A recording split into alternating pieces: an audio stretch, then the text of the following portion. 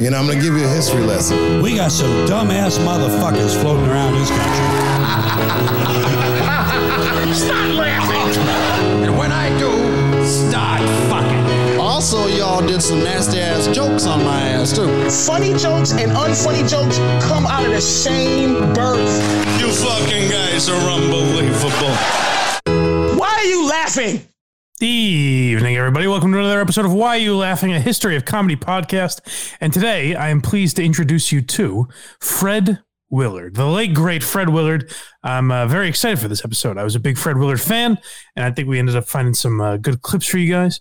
Appreciate you guys hanging in last week. It seemed like everyone actually enjoyed the Danny Polishchuk experience. I think because it was a train wreck. Yeah, I wouldn't even say a train wreck. It was just bizarre. It was very weird.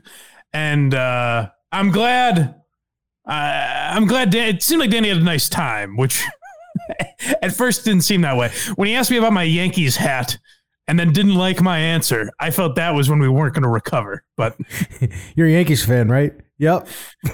All right. He's like, you live in New York? I was like, no, Boston. He's like, why? I don't know.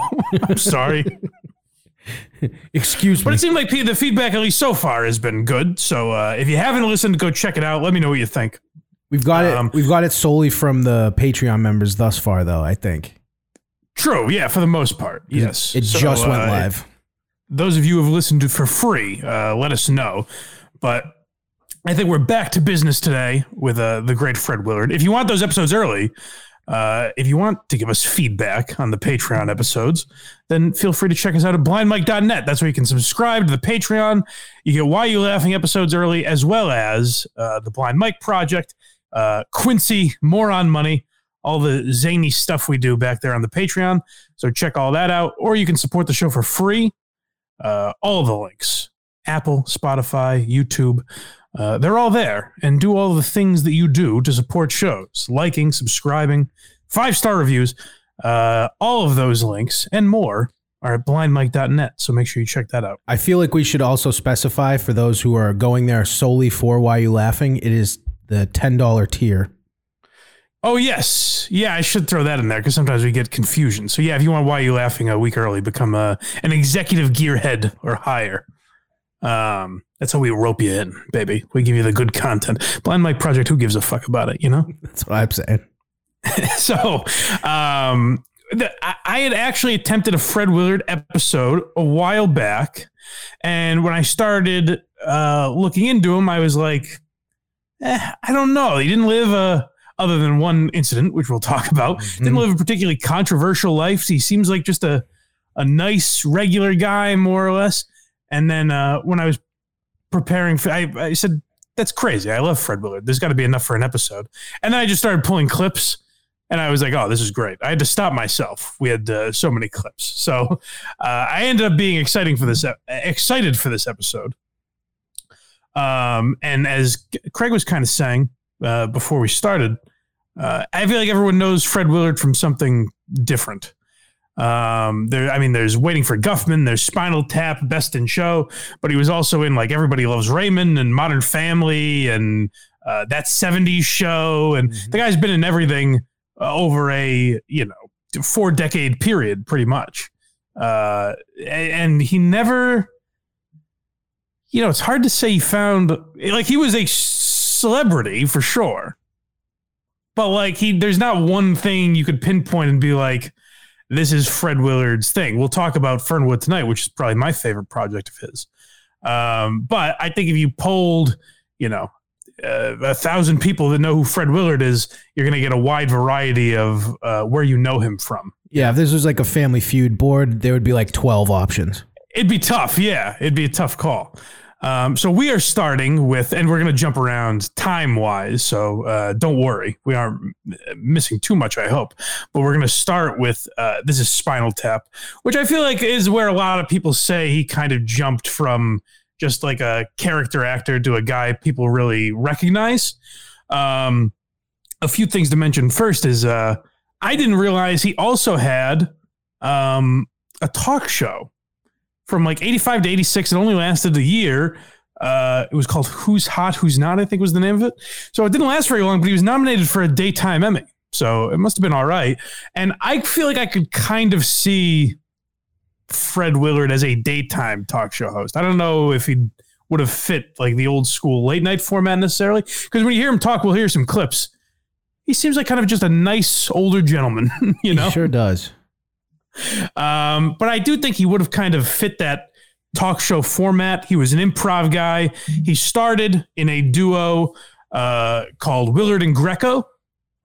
And he compared them. I was listening to a few interviews of his, and he said they were, you know, very similar and around the same time as Stiller and Mira, the same type of comedy.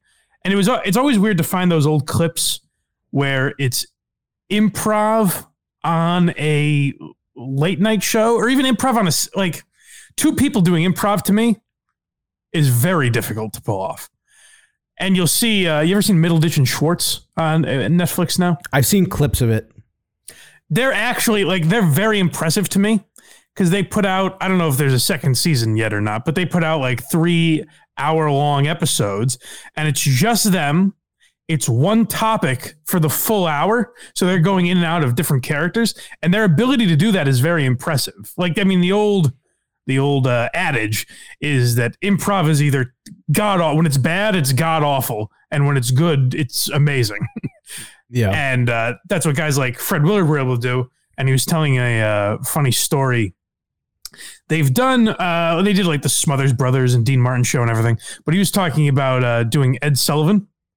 And he said they had a lot of very like weird experiences on Ed Sullivan of bombing. And one of the examples he gave was Ed Sullivan brought out some like a college football team. I'm assuming like the national champions that year or something like that. And they're going through Ed Sullivan's naming off all the players. And then at the end of that list, he says, and now Fred Willard and Vic Greco. And they just walk out. And he said for the first like 2 minutes, the crowd is like, is this like the cornerback? What the fuck is going on? But yeah, Fred Willard obviously found a success in improv and then was chosen for a role in Spinal Tap. So this is him talking about it first, right? Yes. I do like, though, that you said he lived an uncontroversial life, except for that. Well, there's one story that we'll get into. Yeah, he went from 0 to 60 real quick. But even that, he's like a nice man who was bullied around, frankly. But let's hear this first about Spinal Tap. My agent called and they said Rob Reiner had called, and he and Harry Shearer and them have this movie. Spinal Tap is about a heavy metal group, and they come to an Air Force base, and you're the officer at the Air Force base who greets them. And I said, I'm going to be this jerk. You know, they're going to be a hip group. I said, no, I don't want to do it. So he said, no, they really want to talk to you. I said, Irvin, I just don't want to do that. It's, you know, I'm tired of playing characters where I'm always this square guy. He says, why don't you just go out and talk to them? I said, okay, I knew Harry Shearer. I kind of knew Rob Reiner. And I went out and they said, look, Rob and Harry are out to lunch, but they want you to watch this little 6 or 7 minute tape they've made. So I said, okay. So I watched it and it was so extraordinary. I said, I can't believe that they're improvising and these are not real people. So Rob and Harry Shearer came back from lunch. I said, I've got to be in this movie. They said, okay, well, we should talk to your agent about money and bill. I said, no, I don't care about it. Just, I want to be in the movie. And he says a couple things there that I think are interesting. First, that he was like tired of playing kind of a square guy, which is interesting because that is how, if you're just, looking at and listening to Fred Willard, that's probably what you would cast him as. But even in his later roles where he'll play, a drunk or a perv or an idiot, he never does it over the top. It's all very, very straight in a way that makes it like believable. He's a human being rather than a caricature, Yeah. Lifelong straight man. But a straight man that's not necessarily playing a straight character. Do you know what I'm saying? He's the straight man who happens to also be aloof. Right, like Jerry Hubbard, his character on Fernwood Tonight, exactly, is an idiot. Like he's the jackass role, but he's playing it straight. Exactly, which is really brilliantly done. And I think that's a skill. So when I started doing this episode, I was originally going to do Fred Willard, Martin Mull, and Eugene Levy as one episode. And then the more Fred Willard clips I kept pulling, I was like, let's just do Fred Willard for this one. We'll get to the other boys. It's another date. But those three guys all stand out to me as having that same skill where they're playing a straight man, but in a way that makes him not a straight man, you know? Yeah. Yep. And the other thing he mentioned is, you know, the movie seeming like it's about, you know, real people and seeming so real. And Spinal Tap, and like a lot of Spinal Tap is one, which, by the way, side note, it's hilarious to think that like Rob Reiner was in maybe the greatest sitcom of all time, All in the Family, certainly top, you know, 2 or 3. And then, you know, he made movies like Spinal Tap, and now he's just ranting about the insurrection on Twitter. Dude, he's obnoxious. It's exhausting. Like, and that guy was a comedic genius, and he's just gotten exhausting. Genius might be too far. I understand. He was funny. Yes. Anyways, Fred Willard talks about like this being about, you know, real people and done so well. And this movie and the Christopher Guest movies, things like that, Best in Show, which we'll talk about in a minute. They perfected that style that I feel like The Office and Parks and Rec and Modern Family kind of ended up beating into the ground. Like The Office obviously did it all three of those shows did it very well for a long time. But the difference is like, particularly with Modern Family, like, why is this camera crew following them? You know, then it just becomes, that style just becomes a crutch for storytelling rather than like a unique device that they were using to get their story across. Correct. But anyways, this is probably my favorite Fred Willard scene from Spinal Tap, and I think a pretty good example of what we're talking about. Hoekstraat, you are Spinal Tap? I'm Janine Pettigrew, and this is Spinal Tap. Spinal Tap, my mistake. I'm Lieutenant Bob Hoekstraat, and welcome to... Sorry, should I have set it up better? I feel like most people know Spinal Tap, but just in case. Fred Willard's a military lieutenant, and Spinal Tap is performing at his base, so he's greeting them. I don't know if that was self-explanatory or not. Air Force Base. Is this your gentleman's first visit to a military facility? Yes. Fine. May I start by saying how thrilled we are to have you here. We are such fans of your music and all of your records. That's right. I'm not speaking of yours personally, but the whole genre of the rock and roll and so many of the exciting things that are happening in music today. Not you in particular, the whole genre. That's a perfect example of him being just, you know, straight. And like that's a perfect example of that. And it's also the perfect example of the type of jokes that Spinal Tap had. And, you know, that if you're not totally paying attention or maybe not even aware that it's a comedy, like if you're watching it as a straight documentary, that's kind of you flying over your head as a joke. You know what I mean? Like that's what they were great at, where you can watch Spinal Tap several times and you'll miss a lot. You'll pick up on things like, oh shit, I didn't even realize that was a funny line, because everyone is delivering it so straight and deadpan. Like it's very well done. And the band's faces when he says that, they're like, It's just really well done. Yeah. And Fred Willard was just a master of that. In a weird, like, he's a weird case where he was typecast in a way, yet all his characters are very different. You know what I mean? Like Jerry Hubbard and his character in Best in Show are pretty similar. But then there he's playing a military lieutenant, and Everybody Loves Raymond. He's like a religious man, but they're all the same character in different ways. Do you know what I'm saying? Yeah, the same volume. Yeah, the same speed maybe. But before we get to Best in Show, there was one other thing I wanted to say. Christopher Guest. I'm losing my train of thought. Anyways, maybe if we play the clip, we'll remember. So Best in Show is another example, much like Spinal Tap, of something that almost made people believe like it was about a real dog show. Like it almost made the Westminster Dog Show popular because of its existence, even though it's a comedy mocking the whole world around it. Again, do we have a clip of him talking about that? Yep. Okay, let's hear that first. They filmed the dog show part, and Jim Pittick and I came in, and the first day they dressed us in tux, and they're going to have the electronic press kit. And then they showed us the footage of what they'd filmed of the dogs coming through and the woman being attacked by the dog. And then they said to us, now, would you like to do the EPK thing now or wait till you'd filmed? And Jim Pittick looked at me and said, well, if I don't know about Fred, but I just as soon do it now since we're dressed for it, because Jim had flown in from London. He was doing a series there all the way into Vancouver. And that night in the hotel room, he called me and says, Fred, they don't have us on the schedule tomorrow. I bloody well have to be back in London on Thursday. So they scheduled us, they got us in on Wednesday, and they moved all the extras around behind us, and they filmed us sitting there. And we weren't watching anything, but Chris would come up and say, now here's the scene where the sporting dogs come in. Here's the scene, remember you saw this. Here's the scene. So we have to just make it up, and Jim Pittick was so real that to this day people say he's a real Westminster Dog Show, right? I said, no, he didn't know anything more about dogs than I did. And it's funny because to that point, I think the guy, I don't know if he still does it, but he did for a long time. Jay Peterman from Seinfeld. Yep. Would do the Westminster Dog Show.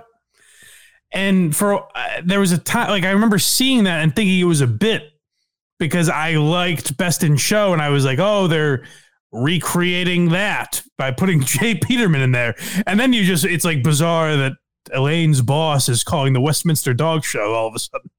Yeah, it was, I do actually remember that because I think there was a commercial on like Monday Night Football or something with him on it. It's very strange. And I'm like, why is he doing this?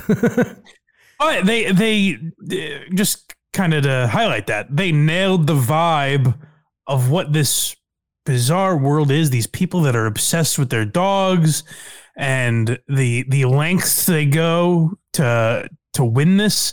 So this is just a quick clip again of how real they made, this mockumentary look like it was really covering the event. She is really giving them a thorough going over. Are all judges that thorough? I mean, she looks at the teeth. It's very important that all the attributes are examined. Teeth, eyes, ears, gums. Am I seeing right? Where's she putting her hands now?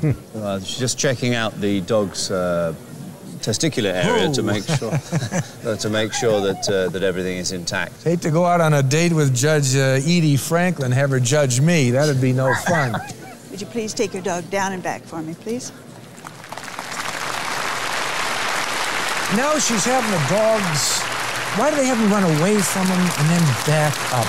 What's the point of that? What are they looking for? They're looking for the gait and movement of the dog, and it's very important to see the small angles. So Edie will be checking out this in particular. Good way to judge a woman. Have her run away from you and then run back.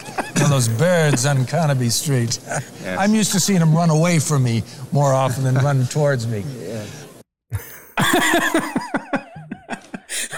The delivery of that is just so great. First of all, like I said, they do sound like they're actually calling the Westminster Dog Show, and even like Fred Willard there, that's not crazy dissimilar from like a guy in the booth at any sporting event, like kind of trying to be funny. Right, exactly. You know? And even the way he reacted to her touching the dog's balls was like real. Exactly, and that's where a lot of comedies. I feel like movies, maybe TV shows more than movies. I'm not really sure, but a lot of comedies in general miss the mark where they try to cram the jokes down your throat. Like that would have been all one big sentence. What we just watched right there, and Christopher Guest spread it out over a minute and a half, whatever it was. So they'll give you pauses and let you wait for it. They don't need to scream the jokes at you. If you don't get it, you don't get it. Like they don't mind being understated, Yeah. And sitcoms are probably the best example of that. Where remember on the Patreon we watched Two Broke Girls. Yes. And counted the number of actual sentences we could get that weren't set up or punchline. I think we got like one in a whole scene. There might have been one right at the end, yeah. But it's like sitcoms get petrified that you're not going to understand it's a joke. Whereas like Christopher Guest movies and Spinal Tap, they don't care if you don't get it. Right. You know what I mean? Like it's for them, really. Yeah, and then the people that do get it, it's that much better. Exactly. Because you'll watch it with someone, they won't get it, you will, and you're like, you don't understand what this. Then you have to explain to them, and then you kind of open their eyes as well. Exactly. So where are we going next? SNL? Yep. Yeah. So I didn't realize Fred Willard had hosted SNL in 1978, which speaks to how different that process was. Now, granted, I think Fred's going to explain who he was filling in for. So they did still go for stars. But like we talked about with Norman Lear hosted the first season. Carlin hosted, I think, the first episode, and he wasn't like George Carlin then. He was a famous comedian, obviously, but he wasn't the legend George Carlin.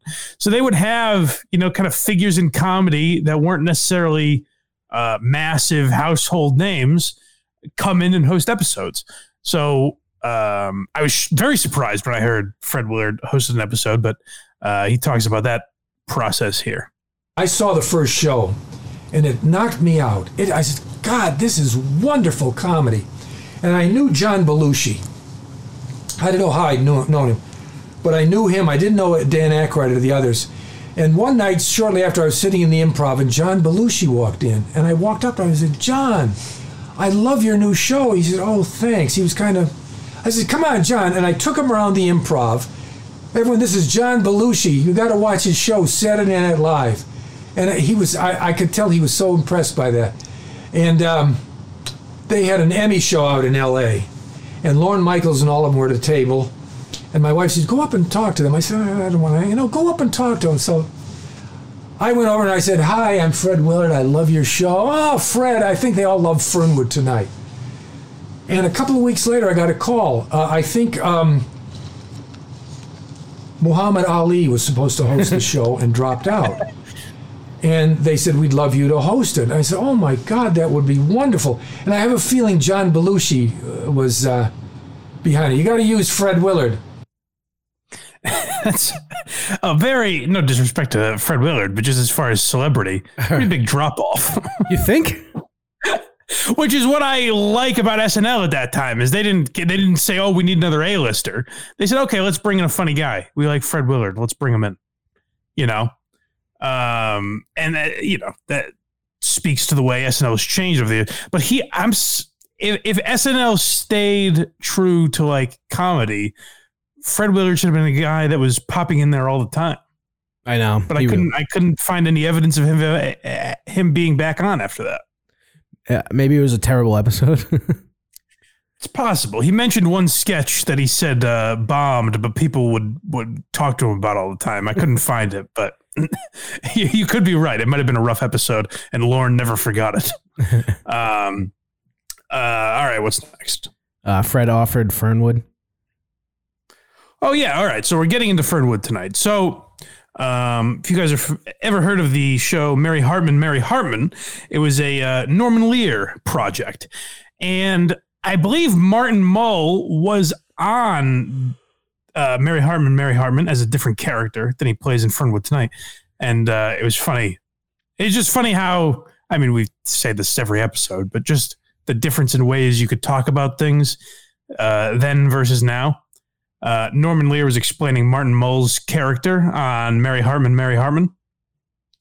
And he goes, Martin played a wife beater and people just loved him.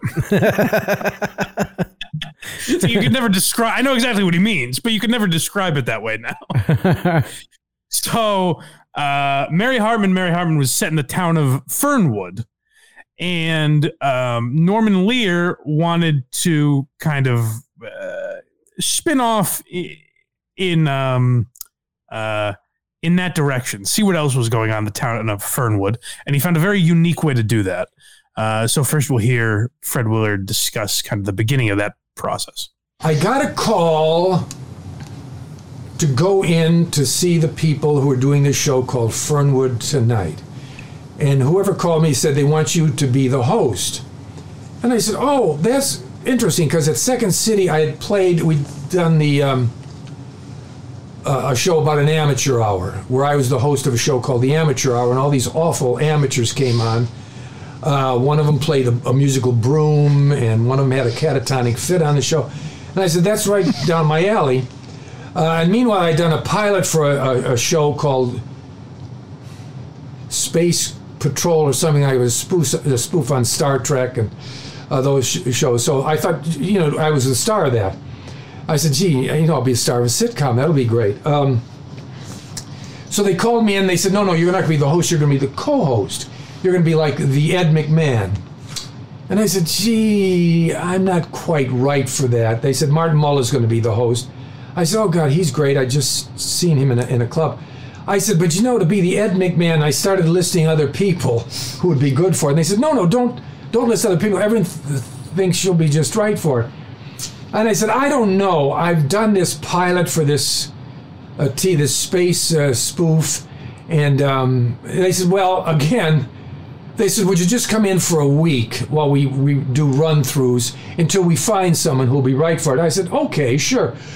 So I went in, and I found it so hip, and I just fell in love with Martin Mull. He had such a sharp sense of humor that after about 4 or 5 days, I went up to them, and I said, guys, I think I'd like to do this. I mean, it was I wasn't the Ed McMahon. As Martin Mull pointed out several times, it was not a spoof of The Tonight Show, because that would last about one night.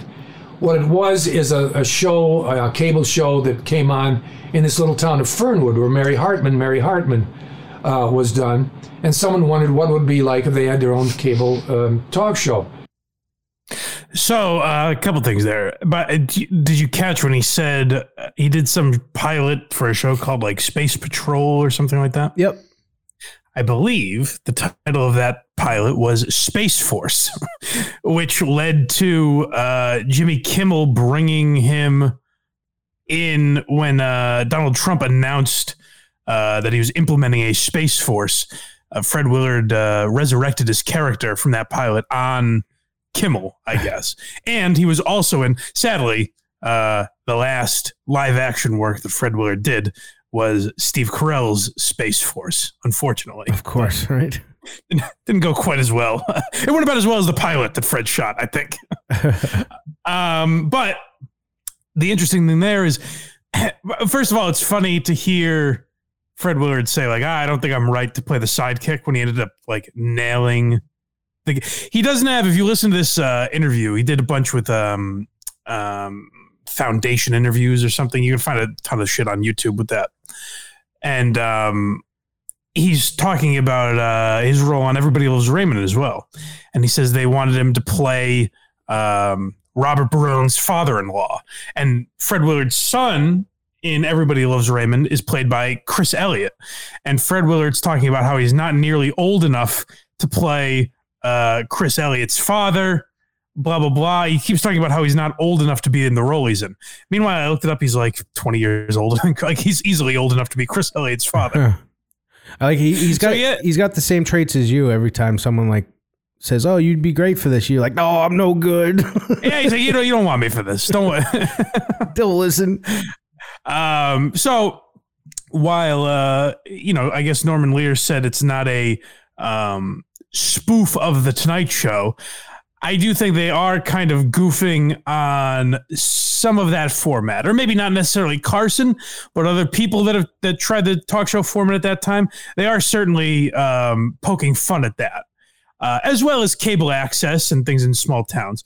But we'll now hear, because, the little I've seen of Fernwood Tonight, there's not a ton, which, by the way, they did spin off into two different variations. Fernwood Forever, I think, was the name of one. And then the other was America Tonight, where it becomes like a national broadcast. And I've never heard anyone talk about that. Maybe we'll have to do a whole Fernwood Tonight episode to do a deep dive into that a little bit. I've never heard any legendary tales of it, but it seems weird to have like this absolutely perfect, especially when it's created by Norman Lear, to have this absolutely perfect angle on something like a talk show with a lot of pomp and circumstance built around it, based on the town of Fernwood, and completely ruin it by saying like, we're a national show now, because that just takes away any appeal from it. Right. But we have him talking about his character, Jerry Hubbard. Yep. Yeah, so let's hear a little bit about that. Jerry Hubbard was the character who would been born and raised in this little town of Fernwood. And I guess his history was he'd played a host of children's shows, and he was kind of a beloved character there in town, kind of a dimwit. And Barth Gimble, Martin's character, was this flashy guy who'd been brought in from Miami. I guess he'd been kicked out of Miami for some kind of scandal, and he took over the show. He was kind of the Sharpie, the city guy. And so that was our teaming up there. I think Jerry's strength was he would say anything that came to his mind, and I think a lot of people related to that. He would say anything he was thinking. You know, he didn't hold anything back. He didn't have any grudges. He would, if he got mad and pouted, it would just be for a few seconds, and then he'd open up again. He would say what people were thinking. He would ask questions. His weaknesses, he would say the obvious a lot of times, and he would say dumb things. One of the best things Martin's character would, when I'd go on and on, he'd say, "Oh, look, Jerry," and point over there, and I'd look, and I was left looking for something. So he wasn't that bright, but he was kind of a lovable character.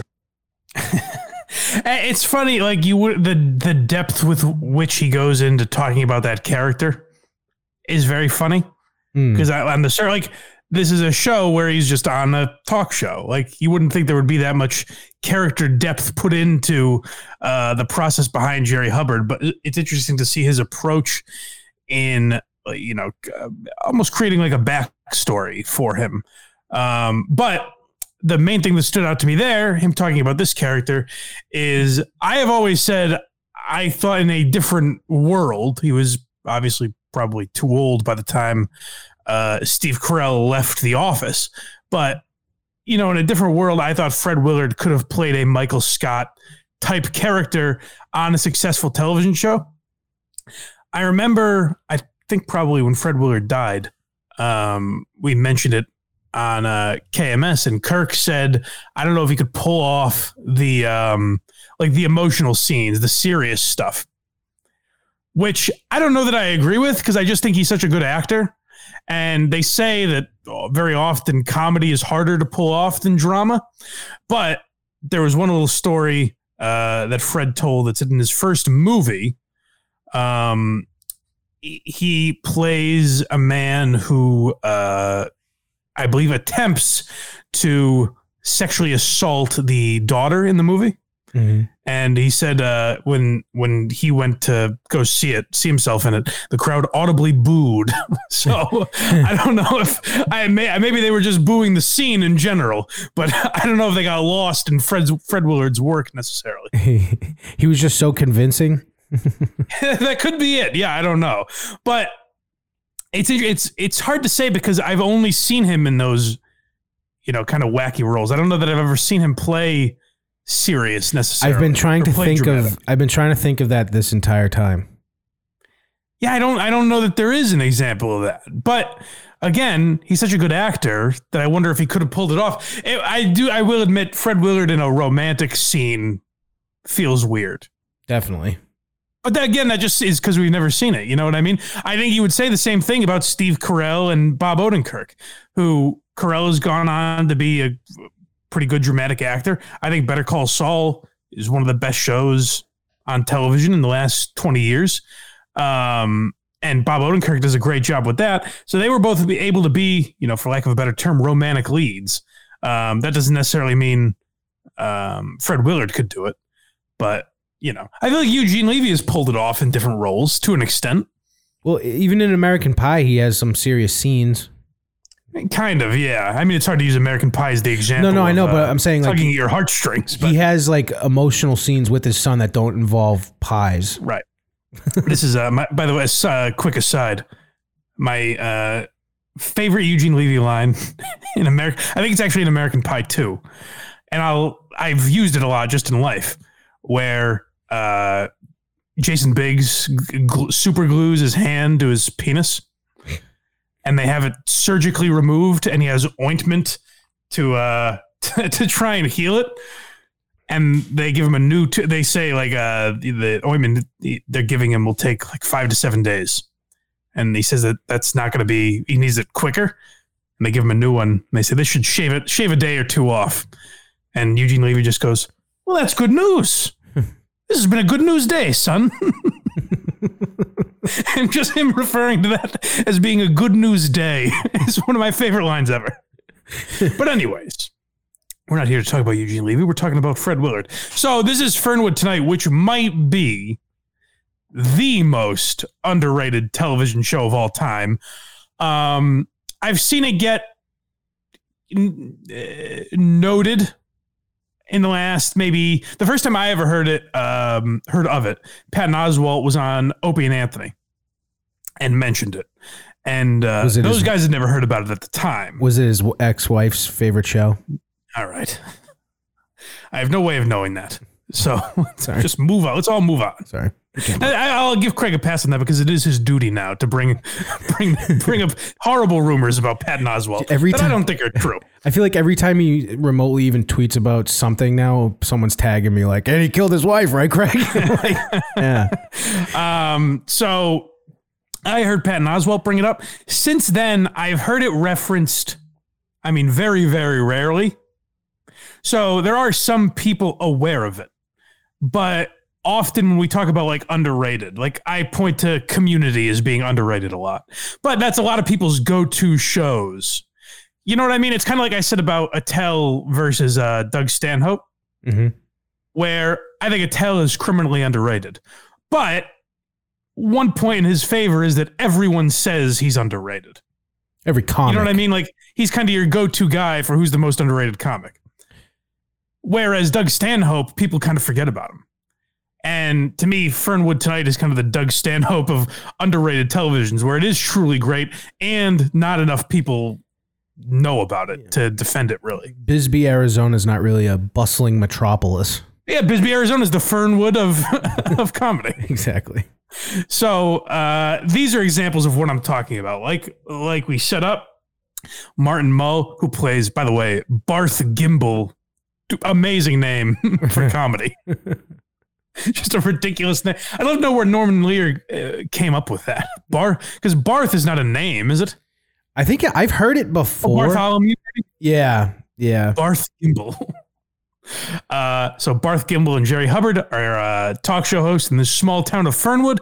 And these are the type of topics that they would tackle on this program. I believe our first one is called Talk to a Jew, yes?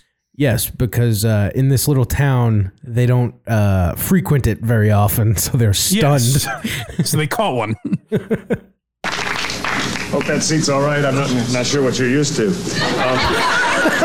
Welcome very, very, very much, Morton. I guess it was just our luck that you were stopped today as you were driving through town, and it was the police chief's idea, and a pretty good one, I think. In fact, to have you on the show because, well, it occurred to him that many Fernwooders or Fernwoodians or Fernies, whatever they're calling themselves these days, have actually never seen a real live Jew before. And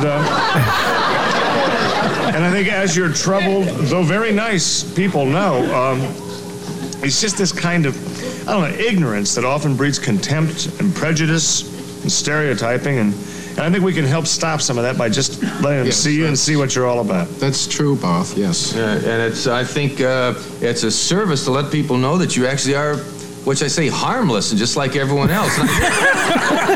I think right now we can put an end to a stereotype because, as you can see, he's completely normal looking.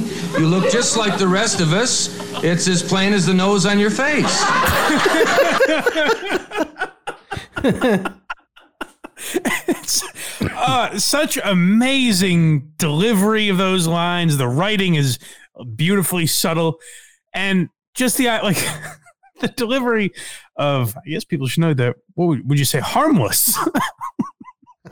As if he's not quite sure if they're harmless or not, but it's as plain as the nose on your face.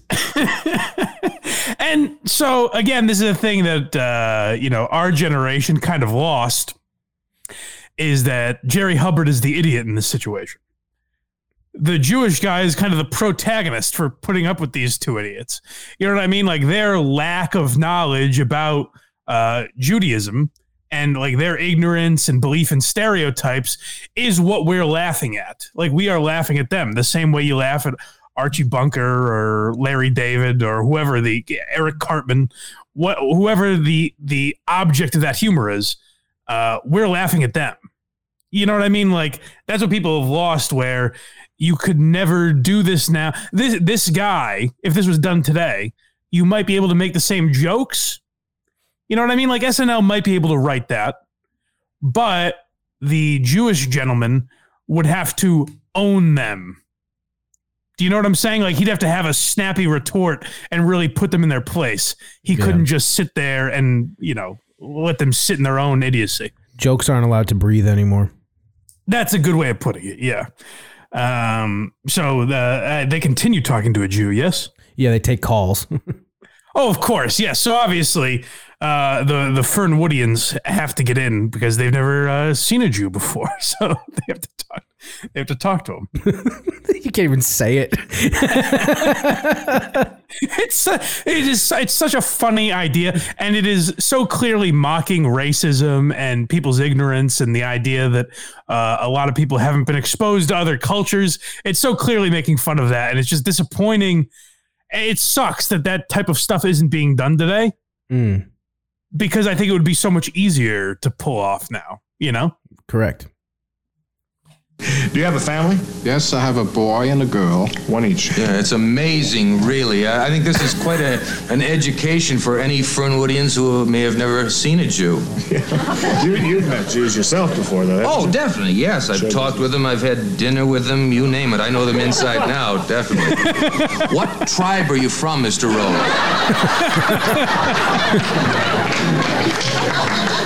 What tribe? Yes, sir.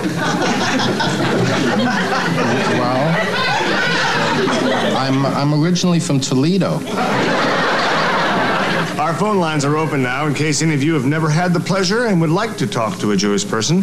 We invite you to call us at 555-5624. Don't be afraid to pick up the phone and dial 555-5624. Our lines are open. Don't be afraid. That's how they are in Fernwood. You ask them to call and they call. Yeah, someone was sitting right on the phone. Pause 1 second. Great. Hello. See, like that I didn't even catch. Don't be afraid to pick up the phone and call. Like, there's just so much little shit. You're able to do that with the way that these things are written. You're just able to cram so many little nuanced jokes that people aren't even looking for. It's like, I think that they were told before, just pretend he's like a tiger that can read books. Don't be afraid. Don't be afraid. Talk to a Jew. You're on the air.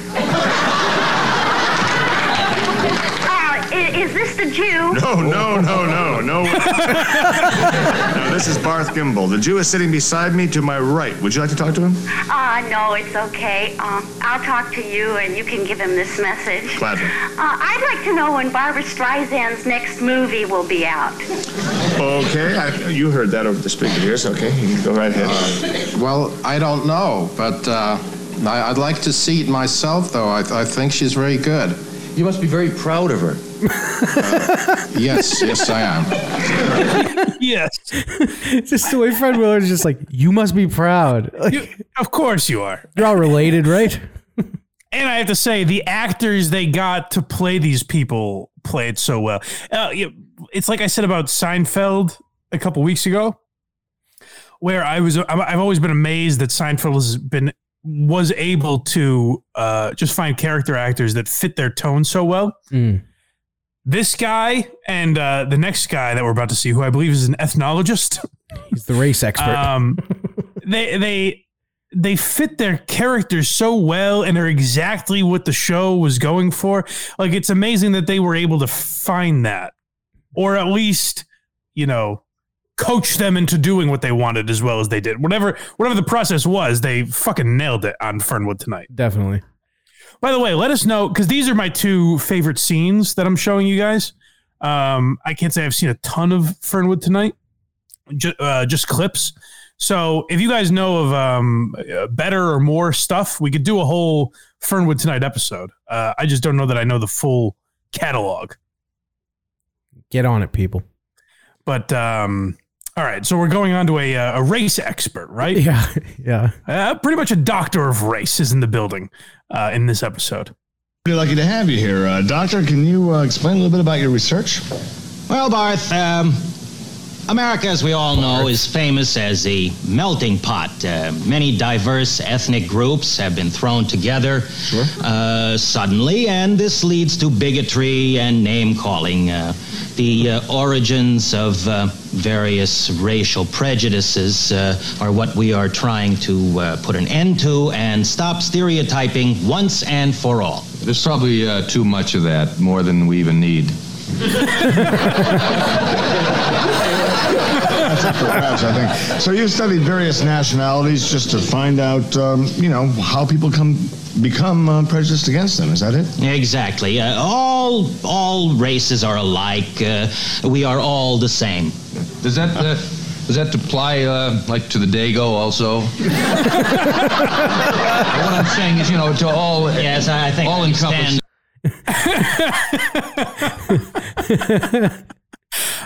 Just so beautifully done. Even just like probably even more than we need. As if we need some stereotyping, of course, but does that apply to the Dago? Such a beautiful job. And as an Italian, I'm not offended. That's how well done it was. Me either. We have one more with the race expert. Yes. Yeah, it's entitled "More Jew Jokes." Yeah, well, they get back. They're going through a lot of Jews. I'm sorry, a lot of races. They get back. Freudian slip. They're going through all the races, and they, of course, get back to the Jews. What did your studies show about other groups? Why zero in just on the... Well, that's strange you should ask, but we studied the electrocardiographs of our Jewish friends and tried to learn about the Jewish aversion to alcoholic beverages. They don't drink a lot, do they? No, Jewish people don't like to drink, but we... They're afraid they'll have to pick up a tab. Look at his face. Man, my favorite part is like the doctor is it. He's like, yeah. Yeah, you're exactly right. So well done. Do yourself a favor. Both those clips are a lot longer, obviously, so you can check out those or any other Fernwood Tonight. There's a bunch on YouTube. So go check those out because, like I said, it's one of the most underrated shows of all time and so perfectly done. It's amazing, like, of all the shows Norman Lear was known for, I would put this in the top 2 or 3 of the ones he should be known for. Definitely. You know what I mean? Like, obviously, All in the Family's in a category of its own. I'll even say The Jeffersons, because it was kind of showing... It was the same level of... maybe not the same level of humor, but it was also very funny. And also showing kind of from, like, a black perspective and, like, a well-to-do black family, which wasn't seen on TV at the time. So I'll give you those 2. But after that, I think Fernwood Tonight is probably number 3 on his list. It's definitely up there. I wish it got more of a chance. I know. Well, that's the weird thing is it did to some extent because they made different variations. So I can't even hate on like the networks for not giving it a shot. It might have just not done well in the ratings for whatever reason. Yes. Yeah. We'll never know. Well, or we will if we do a Fernwood Tonight episode. We'll see. True. All right. So are we moving on to his biggest career regret? Yes. I mean, this is an obvious one. You can picture this so easily. The role that Fred Willard turned down. It's actually not the one you might guess when you hear it, but he would fit perfectly in this project. Biggest regret? One thing they offered me the movie Airplane. And I was doing Real People at the time. And I had just done a movie, I think, called Moving Violations that got terrible reviews. And someone says, doesn't anyone ever read these scripts? And meanwhile, I got offered this movie, Airplane. And I read it, and it was just a lot of puns and plays on words. And I said, gee, I don't know. I read it, and then I read it again. And I was in Chicago, and my manager called me and said, Fred, what do you think? Do you want to do it or not? I said, I don't know. I don't much care for the the script, and he says, listen, Fred, if you don't want to do it, don't do it. You're doing real people. I said, okay, just tell him I don't want to do it. So I turned it down, and that summer I'd been in Buck Henry's movie, First Family. And we were doing looping, and Buck came into the looping session. He says, well, I just saw this summer's big hit. And we said, oh, what's that? He said, Airplane. I said, oh, I made a mistake. Now I look back on it, why the hell I didn't want to do that? I played the pilot, I played the hero. I think that's my biggest regret. But my wife pointed out, she said, Fred, if you'd done the role, it might not have been that successful. Shout out to Mary Willard. So it's I assumed it was the Leslie Nielsen role. It was the Robert Hayes role, I guess. That would have been great. But yeah, can't you clearly see Fred Willard in that? Yeah. And it's very funny that he was kind of bitten. I mean, at the end of the day, it doesn't matter. He's still Fred Willard. And I don't know that like that role would have launched him into superstardom or anything. He just would have been perfect for it. But the interesting thing is that he turned it down kind of because of the same reason he's perfect for every role he does take. Yeah. Like he said, on paper, it just seemed like puns and like, who gives a fuck? But like, look at the clip we played of Spinal Tap, and maybe losing out on that role inspired him to take a lot of those roles. But like a lot of the roles that Fred Willard is in, on paper, it might not look funny. Right. But like through his delivery and the way the scene is set up and everything, it's amazing. Right.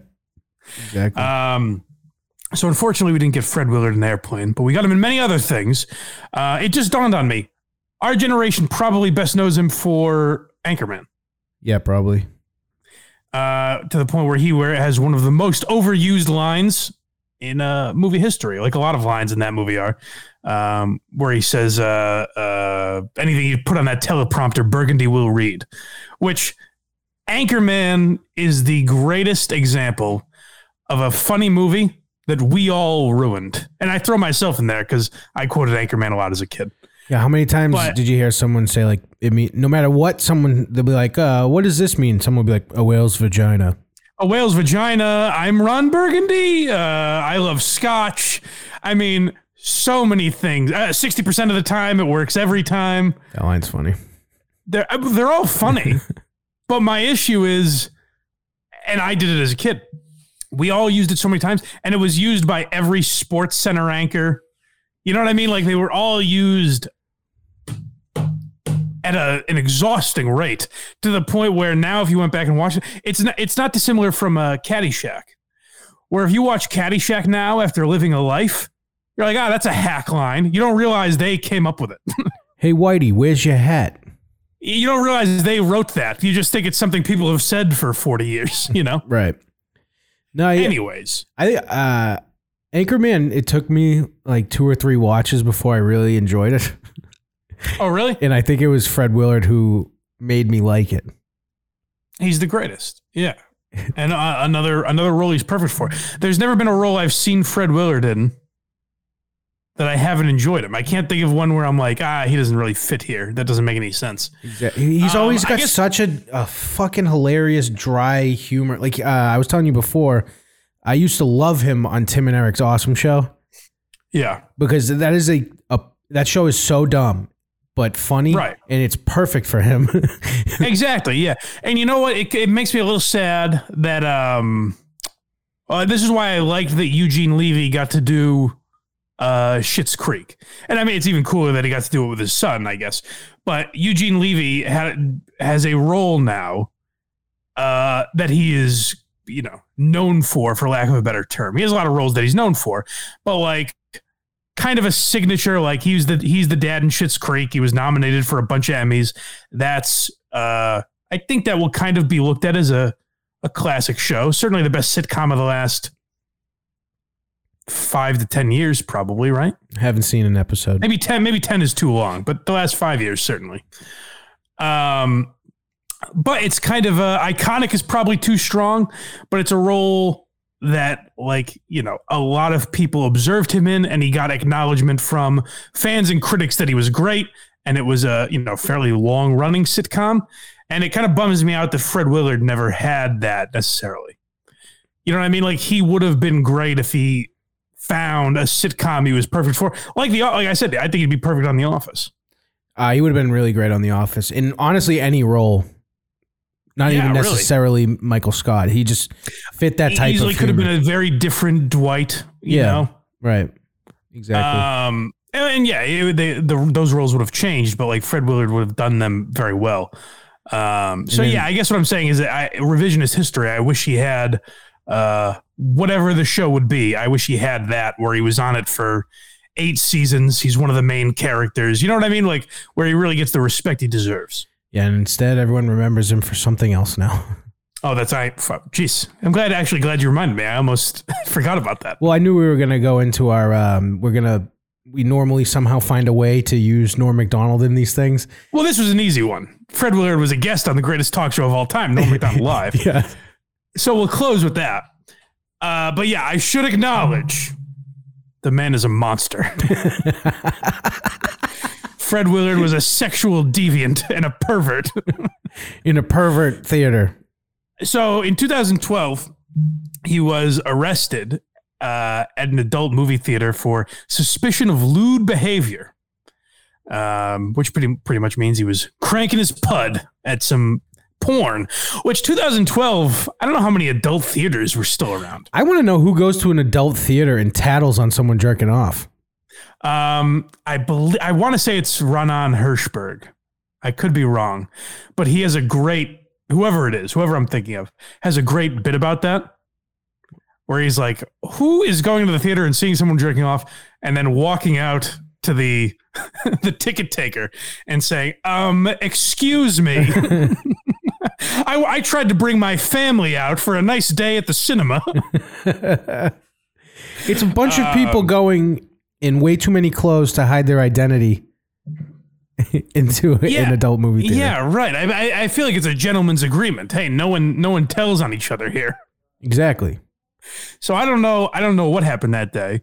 But yeah, Fred Willard was cranking his pud at an adult movie theater. He must have looked high and low for that thing.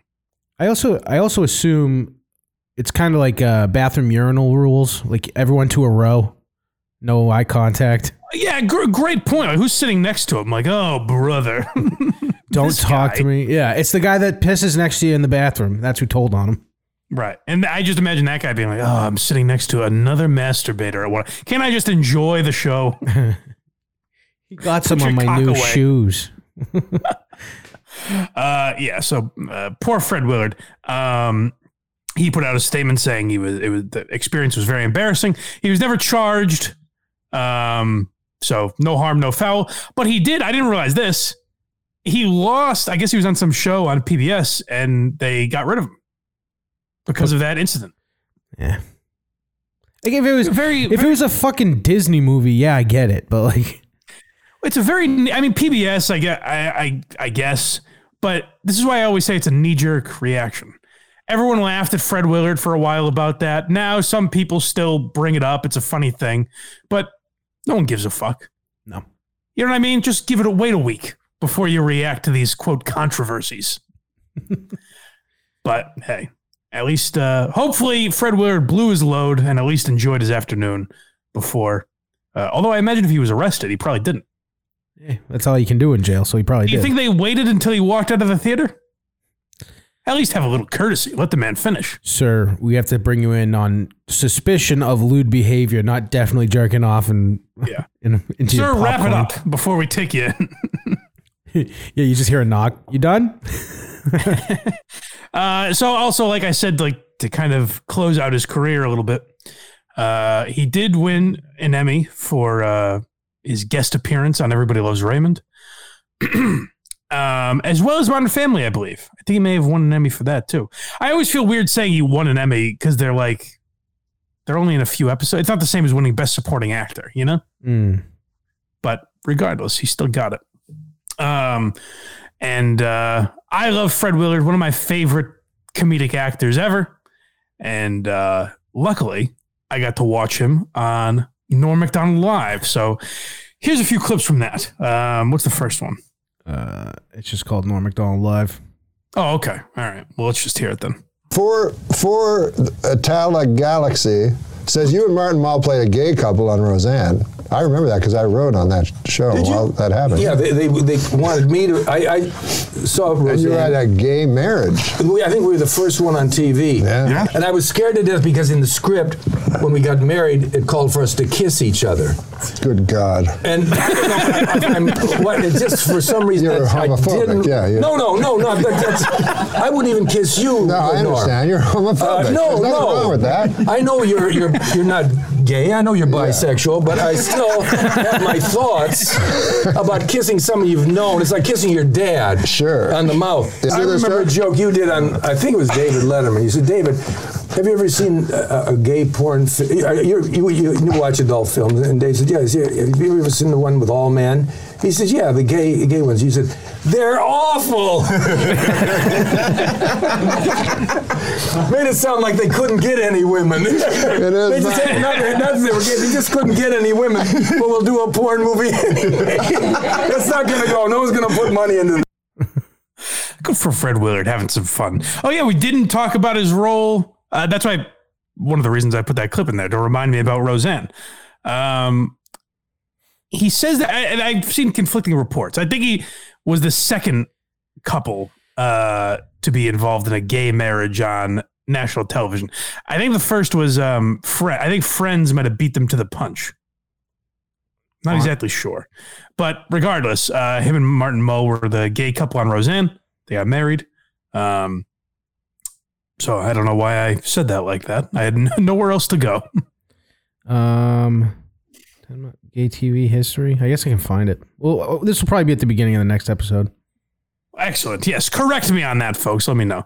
But I just love Norm's delivery when he says they wanted us to kiss, and Norm goes, "Good God." He goes, "I wouldn't even kiss you. I know you're bisexual."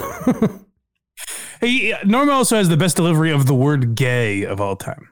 Gay. Yeah, they played a gay couple. You're homophobic. All right. So let's hear the next clip. The next one is jokes, and then there's one more joke, and that's what we got left. Okay, perfect. So as you guys know, Norm Macdonald has his guests do jokes. He does some jokes as well. Best in the biz. Norm Macdonald Live. Go watch it. If you haven't watched it based on the amount of times I've recommended it already, you're a fool. So let's hear Fred Willard do some jokes. So this is where we do jokes. This is a section where we do jokes. It's kind of comic relief. Okay. So would you like to do a joke? If I can think of one. Well, no, I give them to you. You give them to us. That's the great thing. The guest doesn't have to think up a funny story or a joke. We give them to read. Malaysian Flight 370 is still missing. You know where they're going to find it? The last place they look. Now, is that the best one? Or is this better? Now, this is a different Malaysian Air Force joke. The pilot's last words, I've had it with these motherfucking snakes on a motherfucking plane. That could be. Yeah, that could be. You're giving me these great jokes. Okay. We're gonna have Adam Egan do a joke. Oh, good. And it's Adam, not Andy. No, I know. I'm trying. You don't hear any more about... In the camera. Oh, sorry. You don't hear any more about Bob Costas' infected eye. Who is stonewalling this investigation? You're thinking about a year I would work on my delivery, but it's just not working out. I think the joke is... You don't hear any more about Bob Costas' infected eye? Who's stonewalling this investigation? He's a consummate amateur. Yeah. I just love when Fred Willard says it gets a laugh. No, when Fred Willard did the best straight face I've ever seen after Egan read it. He's just staring at him without moving. A consummate amateur. The first gay wedding on television was 1991 on a show called Rock. Really? ROC. Roseanne's was second, and that was 4 years after. Okay, so Roseanne's was second. I just had it wrong with Friends, I guess. But 1995 on Roseanne. Very nice. Well, good for them. And to think, they call Roseanne a bigot. You know? She is, right? Anyway, well, maybe a little. No, I kid. I thought the bitch was white. Exactly. She thought. I believe that firmly. I do too. Actually. All right. One more joke on the Great Norm Macdonald Live. Let's do a nice joke to clean it up. Opinions are like assholes. Neil Patrick Harris wants to stuff. You should let me read this ahead. Opinions are like assholes. Neil Patrick Harris wants to stuff his cock in them. Oh, wait, that's just assholes. It didn't get a laugh, but I'm laughing. That's very funny. It's just very funny to make Fred Willard say things like that. I like that he didn't, like a lot of times on that show, people will get the card and read it. He just went into it. He's like, I trust you. And he shouldn't have. No, but to close things out, that is the great thing about Fred Willard, is if you're looking at him on paper, for lack of a better phrase, you know, if you're kind of just judging him as a stereotype, you would think of him as a buttoned up, you know, morally conservative kind of guy. And he's in some of the, you know, raunchiest humors ever. I think the American Pie that he's in, like American Wedding or something like that. Mm-hmm. I think it's his wife is the character that like eats a piece of shit or something. You know what I mean? Like based on the way Fred Willard looks and speaks and everything, you wouldn't think he would have the catalog of work that he does. That's what I really respect about him, is he wasn't, didn't look at himself as too highbrow or above anything. I checked his IMDb. How many times do you think he was credited as being an actor? Say 109. You are so far off. What is it? 317. Good God. Yeah. I mean, now that you say that, it makes sense, but that is, well, that's the thing. He was always working. He was in everything. Right. He was in kids shows. He was doing voiceovers. He was in movies, television. He did it all, Fred Willard. One of the last things he did was a Mickey Mouse thing, and he was Mr. Doozy, I think it said. Yeah, that was the last voice, and Space Force was the last live action. So he went out with a real whimper, but he made up for it here. This is how we will remember Fred Willard, is this episode of Why You Laughing? And guys, if you like this episode, if you like other episodes, whatever, if you want to support the program, then go to blindmike.net. That's where you can find all the links to the free show. Like I said, give us some 5-star reviews, like, subscribe, tap the notification bell, whatever you got to do to support this program for free. Or if you like to support the show with a few bucks, then make sure you go to patreon.com/blindmike. But the easier way to find that link is also at blindmike.net. And if you want to support the Craigster, then all of those same links are at verygoodshow.org for all of his programs. Please, it would be a lovely thing to do. Yes, and a big controversy in the world of Very Good Show. Oh, our friend Mike Harris is on hiatus, it seems. So a lot of controversy going on there. Yeah, he'll be back one day, fellas. Don't worry. And ladies, there's some ladies, you know, can't discriminate. Eventually, so we've had Matt leave, Mike is left. Eventually, it'll just be me reenacting the clips I want to play. I mean, what more do I have to do to prove I'm not going anywhere? And now we'll hear from Richard Pryor. It's just me. Actually, I would love to see reenact Richard Pryor, please. Man! Dude, start with where he sets himself on fire. Yes. Well, there's an album I certainly couldn't promote if I was Richard Pryor. But anyways, find all that wackiness, like I said, blindmike.net, verygoodshow.org.